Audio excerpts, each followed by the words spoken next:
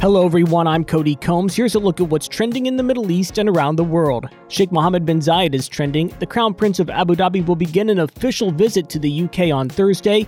Prime Minister Boris Johnson will welcome Sheikh Mohammed to 10 Downing Street for a wide-ranging bilateral discussion and launch a partnership for the future between the two nations. The meeting will be at the center of events, including a military guard of honor and a UK-UAE business reception.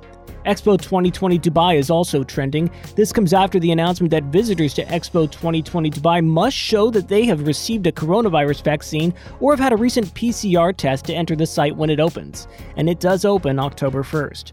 Stunning relief carvings of camels in Saudi Arabia are gaining momentum on social. The carvings are now thought to date back more than 7,000 years, making them more than 3 times as old as first suggested.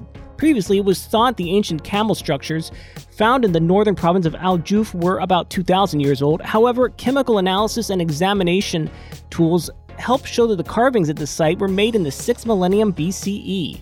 And Facebook itself is also trending. This comes after Facebook's oversight board recommended an independent reviewer conduct a thorough examination into its content moderation of posts relating to Israelis and Palestinians. The recommendation came after a review of a case in which a user's post sharing an Arabic language post from a news outlet about a militant group was removed by Facebook. It later reversed that decision. And finally, in the world of internet search, it seems people can't get enough of the newly announced iPhone 13, with searches for the product spiking more than 1,000%, according to Google. That's it for today's Trending Middle East update. For a full range of podcasts, head on over to the podcast section of thenationalnews.com.